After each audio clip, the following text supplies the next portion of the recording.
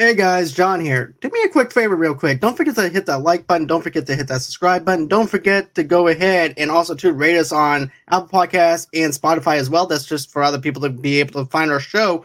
But also too, I have Alex with me tonight. We're actually going to be doing this other short film that part of the Holly Shorts Film Festival called New Moon.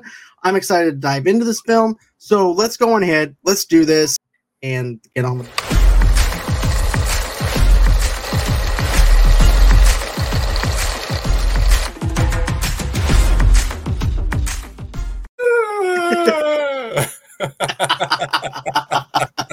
Hey man, how's it going with you?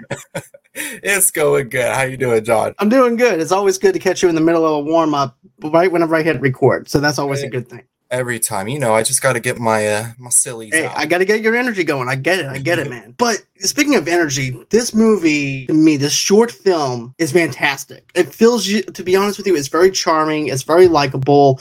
And that is the movie called New Moon. And a matter of fact, it's actually an animated short film written by Coleman Domingo and Raul Domingo. Storyteller by Coleman Domingo and director Raul Domingo and Jeremy Balalas and Jeff LaBars. And Coleman Domingo is also the animators and also too Jeremy Balalas and Jeff LaBars. And it's also part of Edith Productions. And let me just say this. When this movie actually opens up, it opens up to this Earth, Wind, and Fire type of song, which is really great for The Shining Star. But before I get into that part, let me go ahead and introduce you guys to the plot. An imaginative, short-list journey of a young JJ and his mother, Edie, as their inner city dreams are illuminated by the new moon in a backyard in West Philadelphia. So, like I said, I love the opening part of the song and everything because of the fact that you wind up seeing this person sit inside the crowd and he sits down. And it's like as we are sitting down to watch this film for the very first time and being introduced into JJ's life and his mother's life for the very first time. Then you have this Earth, Wind, and Fire song called Shining Star come on. And get this, I'm actually a big fan of old 60s funk music and stuff like that, and disco era kind of thing too, because I was actually raised on that kind of music. And to actually see Coleman introduce us into this kind of way, it feels fun. You have the energy going. You're part of the crowd. And then it goes into the interruption of his mother because of the fact that he's playing his transistor radio too loud. I thought this reminded me of me and myself whenever I'm just blasting some music and pretending to be a DJ and stuff like that. It has this charm to it, this very imaginative charm of JJ, which is something I really like. You can feed off the energy of JJ and his dreams and his passions. And also, too, it goes into the details of his mother, which we'll get into in a few minutes. But overall, the introduction in itself is really good. Like I said, whenever Coleman comes out there on the stage, he sits down and telling us a story in the lenses of his eyes, it seems like. And I wouldn't be surprised if JJ is also a little bit about himself because of how real it actually sounds. But yeah. What did you think? What did you think of the introduction? Oh, so as soon as the music started playing, I was like, hey, I love this song. I also grew up listening to that type of music because my dad would play it all the time anywhere. And I discovered in my older age, not that I'm that old, but just as compared to when I was a kid, I was like, I really enjoy this music. I should listen. So I have like a whole playlist of it on my iPhone. Yeah, it just immediately got me in the mood. And right away, the animation style was so beautiful. I always love it when it's like a combination of 2D, 3D animations. It looks like a storybook come to life. And I also didn't realize that this was a play first. And now I need to go watch the play. It was just like I really enjoyed watching just this little piece of it So now I gotta go watch the play. Right, and that's actually how I felt, though, with this. Because of the fact of the whole entire setup with the animation style. The animation style is fantastic. I'm not gonna lie on that. That the animation style with the 2D and everything. Whenever I saw the thumbnail for this, whenever it was sent to me, I'm like, okay, I'm sold on the look of this, so I need to check this out. So then, of course, you also have the set pieces of the house that JJ is actually on. And then it shows the outside. It shows like a set that's not completed or anything like that. It just shows the outside of it, which is actually pretty cool because on the inside, there's actually nothing on the inside of the house or anything. So I definitely like how they set that part up. And then, of course, it gives you that vibe of that Philadelphia kind of style neighborhood that the mother's wanting the best for JJ and wanting him to get out and follow his dreams, the same dreams that white people have and things like that. Because she even mentions it. She goes, I want you to follow your dreams. I want you to have your goals in life. And also, too, I want you to be able to go to the movies just like normal people do and other people do. And anything that you want, it's yours, basically. As long as you keep where you come from first, and as long as you pray for it and you wish for it, it may not come right away, but it'll come in time. I loved that relationship. I always love seeing positive family parent to children relationships, and it just brought out so much love. It's just like, oh, I love my mom. I gotta give her a call now after watching this. It was just like, I love my mom. I'm assuming this is about Colman Domingo's mother and just what she meant to him and the inspiration she was to him, and that is just so beautiful to see. Another thing I really liked, and I think you mentioned it earlier, is just how the movie is drawn to look like it's on stage, like it's an act, like we're watching a cartoon version of the play. And it was just how it's set up. I thought that was really cool, and I love the whole like capturing the moonlight blessings.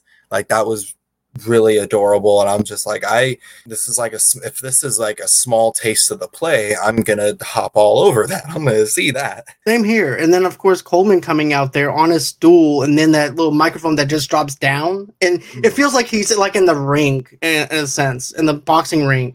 Yeah. And he's about to tell you this badass story about his life and this closeness with his mother. And then here's the thing. This is another thing that I really liked about the story, was the fact that, you can feel like this is actually a real story. You can actually, because you're so drawn in. But my favorite part is when his energy level is up, when Colman as an adult is looking back at his life through the lens and looking back at himself as a young kid.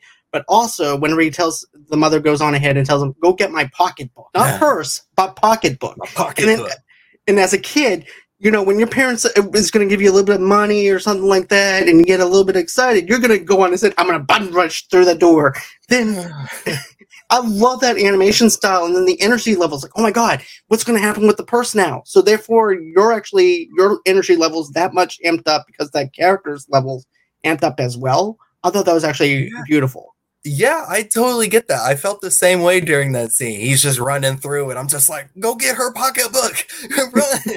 Hurry back. Like I was kind of feeling on edge for a bit. I'm like, we're running now. I'm excited. It just seeing just how the once again, just to compliment the animation, just how beautifully drawn it was, just how lifelike his JJ's emotions were when he's running. He has the big smile on his face, and I just felt I'm like, oh boy, I feel you. Go get that pocketbook, get that moonshine, or not moonshine. Oh my gosh, no alcohol for children. The shine of the moonlight. That's what I meant to say. No moonshine for children. No, we don't condone that here. I was gonna say, what part of the movie was that in? But you remember he had a whole bottle of moonshine. No, I think that was a different movie. I think that was Life or something. But anyways, I'm thinking, yeah, a totally different movie.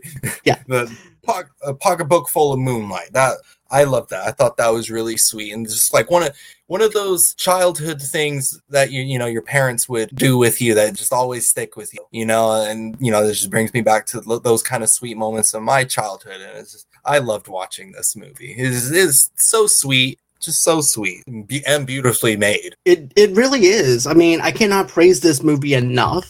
Matter of fact, I think I watched this movie at least 8-10 times already. Oh man. Like, that's how much I love this movie. I fell in love with it because of the fact as a kid, certain things stick with you throughout life. And you do some self-reflection and also reflect back on some of those times. And this is actually probably a moment in Colman's life where he's like, you know what? I'm going to do some self-reflecting back on this chapter of my life because this is what stood with me.